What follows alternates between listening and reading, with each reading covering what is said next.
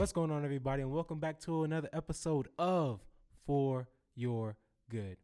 I'm your host, TJ Franklin, and I got Pastor Rob on What's the happening? show.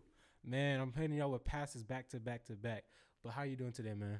I'm doing so well, TJ. We're also here. We have a couple of friends in the room We do. from our Journey Youth interns here at Journey Church Yes. in Southeast Wisconsin in Northern Illinois. Got my buddy Johnny and Julian. I nicknamed them Pepe and Papo, and they're over here. I hope y'all can hear them. They're in the room. They might be able to hear in the background, but anyway, love you guys. Thanks for tuning in to today's podcast. And TJ, thanks for having me, man. No I'm problem.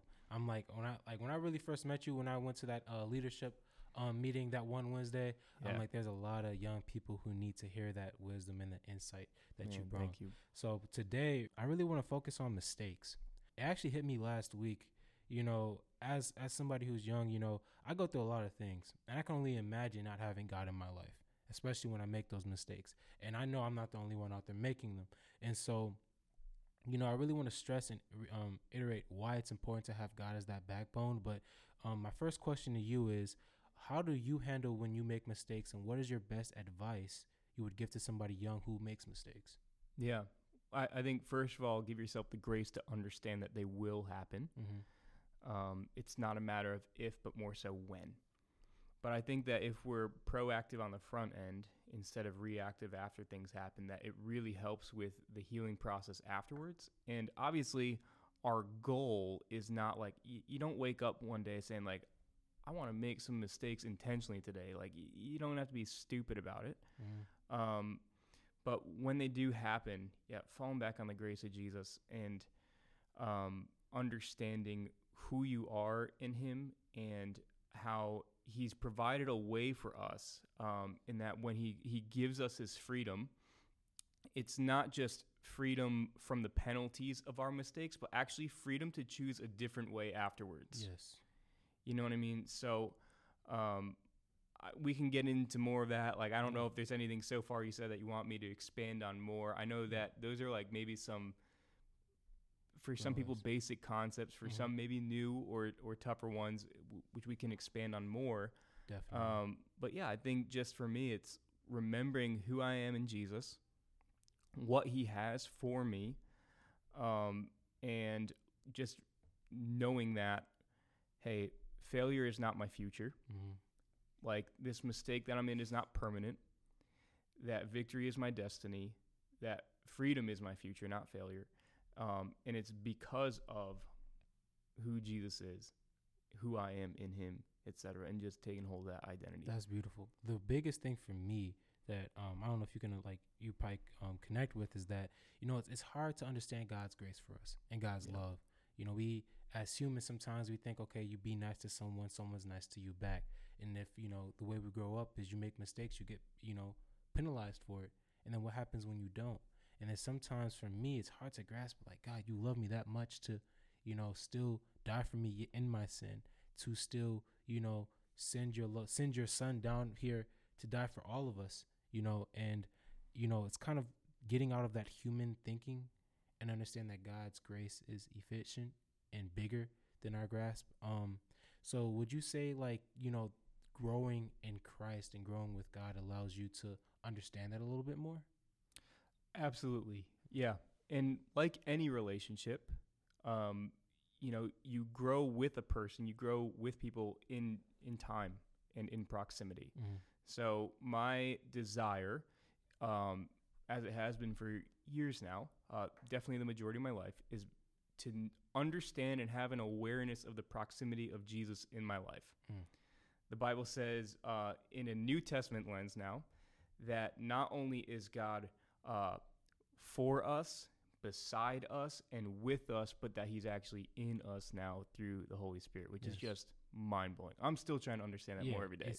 I think that's the beautiful thing about it. You know what I mean? We won't understand it all. So with all those different descriptors about the presence of God, he's in us, he's for us, he's beside us, he's gone before us. Mm-hmm. Like, the whole thing that we need to try to get here is that God is all around us. He's omnipresent, and in the life of a Christian, he's all about it. That's amazing, though.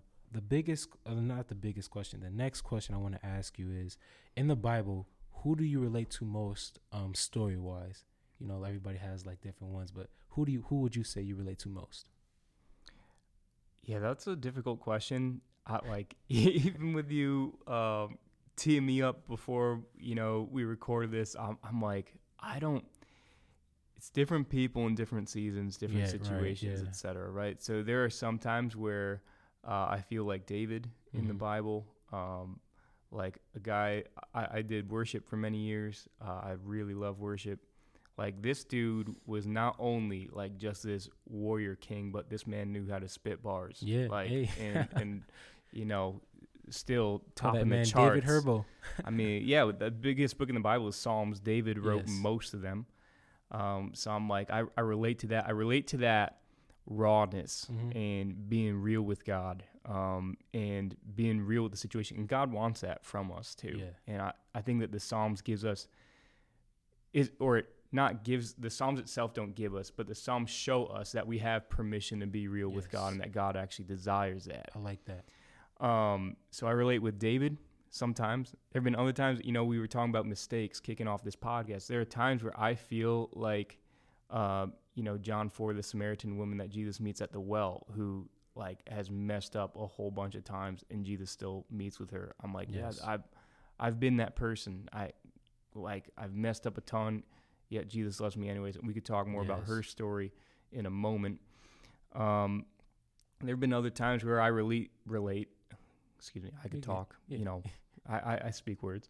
Where I feel like Peter, like Peter, just the outspoken dude.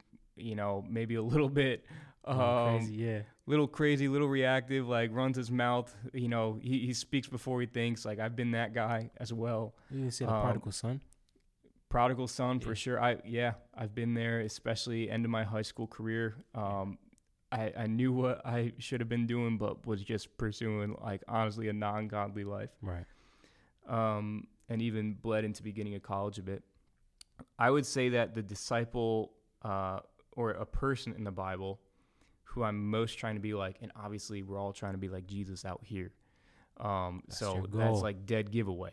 Yeah. But if I had to pick a different character besides Jesus, I would say, man, I'm trying to be like John a little bit more. Like John is the guy who wrote this gospel, and he identifies himself as the one whom Jesus loved. Like when we find John at the Last Supper, he's reclining on Jesus' chest. Like I want to be like that guy. Wow. A bit more. Like John had a really good grip on his identity, and then later in 1 John, 2 John, 3 John, like when he's Grandpa John in his old age and he's writing to young adults and young people in churches like you and me, he talks about, they're asking him, what's the thing that mattered the most? Like we didn't get to see Jesus in the flesh, we didn't get to be with him, like that was before we were born. And John's writing about things that matter the most. It wasn't the miracles, although those were important and they still happen. It wasn't the power. It was the love of Jesus displayed on the cross. He's like loving God and loving others is the most important thing. And I think that, like I want to understand the depths of Jesus' love while also like saying this is the most important thing. So anyway, who would you say? I'm curious who would you relate yourself to, bro? Like you said, different people in different seasons, but right? I do believe David. But I like to look at myself, not to look at myself, but I relate to the prodigal son sometimes, because it's just like, man, like early on, definitely, like I said, in high school, I lived the life that I wanted to. I thought I knew best, and then it was kind of like that shame, like I'm coming back to God, and he doesn't want to talk to me, and then the Father, in Luke, I believe, when he came back, right, Luke 15, the Father showed compassion, totally, and that's how God shows us. And that's how I relate to him so much. Definitely David on a lot of situations, like you said, but like also with the, everybody knows the David and Goliath situation, but I face Goliath every day through different, mental strongholds, battles, life situations. Those are our Goliaths. And just reading that story, reiterating it in my spirit shows me I can get through. So definitely David. And sometimes right now in my life, I feel like Moses, actually. Let's go, bro. Because I kind of feel like, which phase of Moses? Which era? Going back to Pharaoh. Yeah. Yeah, that's where I'm at right now. Definitely did run away and definitely found myself and found, like I found Journey. I feel like God led me to Journey. Yeah. Found different people here, different people in my life, and now God has sent me back to the same people that I used to live with and be a part of, to help them show the love of Christ. It's gonna be hard, but I do believe God is with me. So, like I said, different people in different seasons. One I could say right now is definitely Moses. Yeah, I feel that. I think in 2020, the person that I related with the most and like just got so much courage from was Esther, Queen Esther. Just thinking of what her uncle told her, Mordecai, like, hey, perhaps God has placed you in this position for such a time as this. Like, and I think that question, that statement has just given me so much courage in, hey, maybe God has placed the people in my life, the position I'm in right now, the influence that I have, like, for such a time as this. Yes. And just a call up to leadership, a call with God's positioned you for success and for a win, and that He's for you. I think even like while we're talking about seasons, it's hard. We could go to like season of slowness, season of singleness, and to really that's a question I have for you. How important do you say it is to really live out the certain season God has called you to be in right now, for whatever that may be? Hopefully that's not too vague. I'm sorry. Yeah. Let me put it this way. If you find yourself repeating or having the same lessons trying to be taught to you over and over again, it's probably meaning that God's trying to teach you something in a season right now that you haven't taken hold of a few times before. I like to also say, God's all cool with you hitting rock bottom, but don't make a home at rock bottom. Yeah. Right. And that was my story at the end of high school and beginning of college. Like I found myself at rock bottom over and over again because I was making the same stupid decisions over and over again. I was hanging out with people I shouldn't have been with. Yes. I was doing things. I was sliding into DMs I had no business sliding into. You know what I mean? Yeah. So I was doing a whole bunch of those things. And it's like, all right, well, here I am, heartbroken again, feeling far from God again. And what am I going to do? How am I going to react? Like, first of all, am I going to react to His grace in a way that I can receive it for myself, but then also bring, hopefully, more permanent life change and not just return to the same stupid mistakes over and over again. So when it comes to living in the season you're in right now, I think that those are important things to ask in your prayer life, especially in the tough ones, but equally in the good ones. God, what are you trying to teach me right now that in this time of my life, in this relationship status of my life, in this financial moment in my life, like, God, what are some things that you're trying to teach me when I have X amount of dollars in my bank account so that I can maybe be entrusted with more in the future? God, what are some things that you're trying to teach me right now as a single person, lessons that I need to learn so that, should I be able to find a person who is a little bit more compatible with me, and that's a whole other topic for another day about relationships. We've talked about this before. I will definitely have Pastor Rob back here, and we will go in. Yeah, like I'm not at all one of those guys that believes in the one. I think that you get the one when there's a ring on your finger, on his or her finger from you. But anyway, I think that it's important that we take hold of what God is trying to teach us right now and say, Lord, what do you have for me? And here's the deal. You don't have to figure these things out on your own, learn these things on your own. This is the power of community too. Mm-hmm. These are some things where you talk to a couple of your close friends and say, what are some patterns that you've seen in my life that you think that God is trying to break off of me, that I'm too foolish to see myself? And that takes some rawness. It does. And that takes some trust and vulnerability. Like, I wouldn't go and ask that question to just anyone, but to the people that know you best, they should be able to answer that. I think that's why community is so important. I can't get behind when people say I don't need church and things like that. I can read my Bible at home. Like, yes, church is not the end all be all of God, but like you said, community can show you hey, this person is struggling. Hey, I know something about you. And someone couldn't even notice that if you're not around people or people to and you know, encourage you or influence your life. And so definitely with the season, whatever season you're in, I love what you said, but also a lot of seasons can be impacted around the people around you, for sure. Here's what I'll say on that, because I'm super passionate about having healthy community and church community in particular around you. I would say, first of all, a lot of the mistakes I got into is because I was lone wolf mentality. I got into them by myself, and I like to say, if you got into your mess by yourself, what makes you think you're going to get out of them by yourself? Right. You need people around you. You, like, the Bible talks so much about this, you know, iron sharpening iron, so a friend sharpens a friend, like wisdom in the counsel of many. Those are just two quotes from Proverbs itself.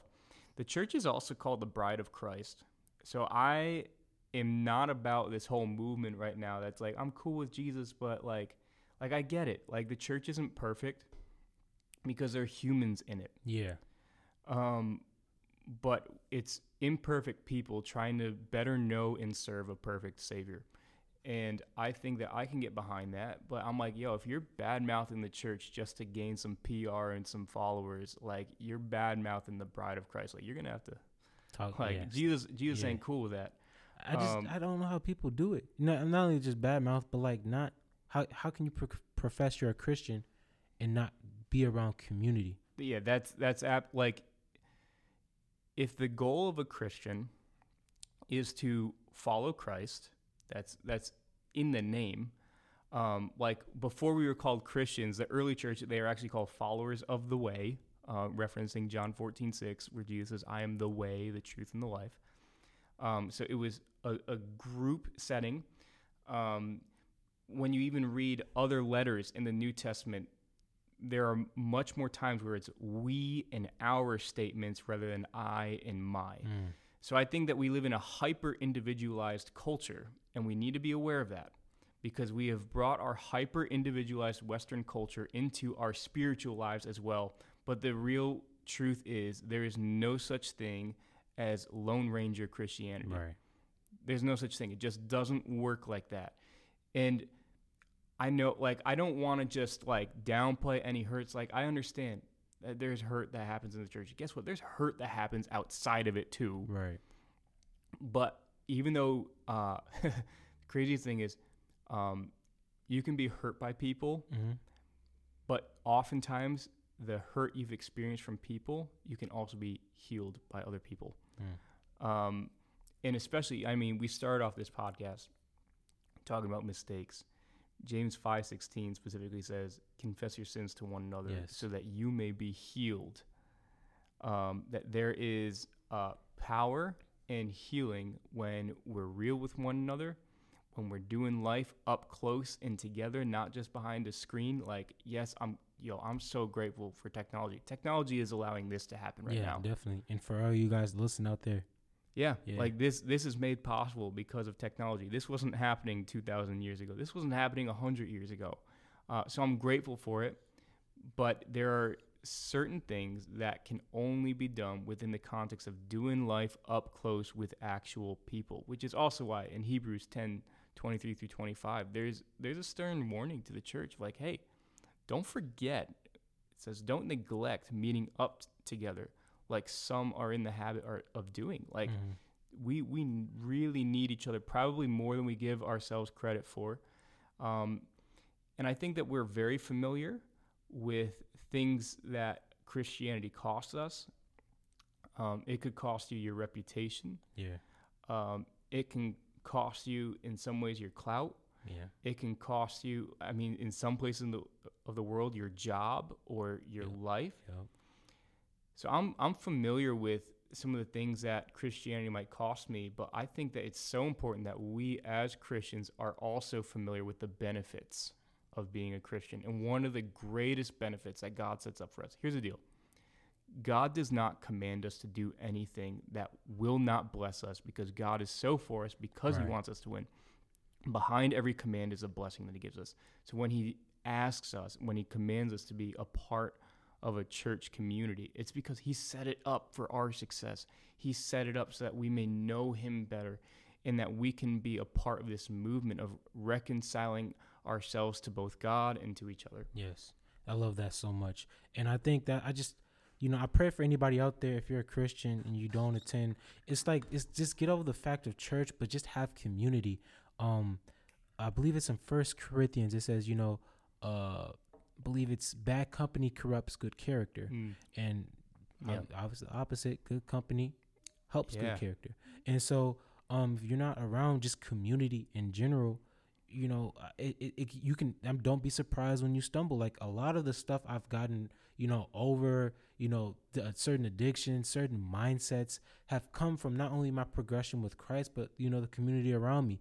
Good people uplifting me up, accountability partners, that can't just be me by myself. And so that's why I love everything you said. I really hope you guys take heed of that and learn and listen from that. From there, is there anything else you wanted to say? I think you just mentioned something really important that I want to highlight, and it's been the enemy's tactics from day one is to isolate people, to isolate them from God and from each other. When the serpent goes and talks to Adam and Eve, right? First story we have, he doesn't talk to them together. He isolates them. It's in the isolation that led into temptation, then ultimately the fall. It was then later they try to isolate themselves from God. Now God goes and seeks them out, right? Because that is who our God is. He's one that seeks us out, even when we're running away from him, even when we're hiding from him. Yes. Romans tells us that even when we were enemies of the cross, Christ died for us. So God goes and seeks after us. But isolation is just one of the primary tactics of the enemy. So I think that there are two lies that when we, I just want to wrap this up with this being about mistakes, that there are two lies that we tend to believe that are contrary to the gospel of Jesus that we frequently believe after we make mistakes. One is that I've messed up too bad, I'm too far gone for God to love me. That's one thing that we believe about the gospel. When Romans 8 tells us that nothing can separate us from the love of God for those of us who are in Christ. If you have placed your faith in Jesus, even though, I get it, sin makes us feel distant from God. Sin is a disconnector. It numbs us to the voice of God in our lives. So even when we don't feel it, man, when I've messed up, when I have sinned, and when I come to repentance, even when I don't feel it, I need to declare some truths in my life. I need scriptures like Romans 8 in my life that is going to, God, I don't feel this right now, but I know that this is true, and I'm going to declare this. I'm going to speak this. The furthest distance in the world is from your head to your heart. So even though I can believe it in my head, I'm going to keep professing it over myself. I'm going to block out the lies of the enemy so I can receive your truth and actually make it felt truth in my life. Yes. So that's one lie that we believe. The second lie that we believe is that Jesus forgives me all the time, so I can keep going and making the same mistakes over and over again. Because I'm like, you don't get it then. If Jesus freed you from this lifestyle, why are you going to keep returning to the thing like a dog who returns to his vomit? Yeah, right. Exactly. That's what the proverb says. But, and Paul talks about this in Romans 2, like, hey, yeah, you have freedom, right? And dare I use that word in the US of A, where that is also like, maybe American freedom is different than biblical freedom. I don't know, just a thought. Yeah. But freedom in the biblical context is not freedom to choose whatever the heck you want. That's what got us into this mess to begin with. Freedom in Christ is the ability to choose the best that God has for you and to walk in that way. So the two lies we believe, again, are I'm too far gone for God to love me and to be in a relationship with me. That's a lie. The second lie that we believe is I can mess up as many times as I want.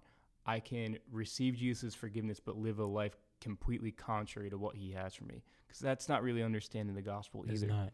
And also, I was I don't mean to cut you off. I was listening to a sermon by Tony Evans this morning. Actually. Tony Evans, he's a legend. Yes, he is. He was talking about freedom, and he said that pretty much, you know, we look at it pretty much like Adam and Eve, but he was like, why not? Like, why can't I have the freedom to run past the stop sign. Why don't I do that? I have a freedom to, you know, run a red light. Yeah. We have the freedom to do a lot of things, but there's a reason why it rules, that God has certain implications into our lives. Like, you know, and freedom can only be extended by the rules. Pretty much what he was trying to get at is, if I'm a football player, I have the freedom to run anywhere on the field, but in order to like, you know, succeed or get to a place, score, there has to be guidelines. I can't just run around, just do anything. Then you can't. What's the point of the game? It's a score. And so that's the point of life, is like, why can't I just do anything? Is that you're not going to get anywhere just doing anything. There has to be a purpose. God's given us guidelines for our freedom.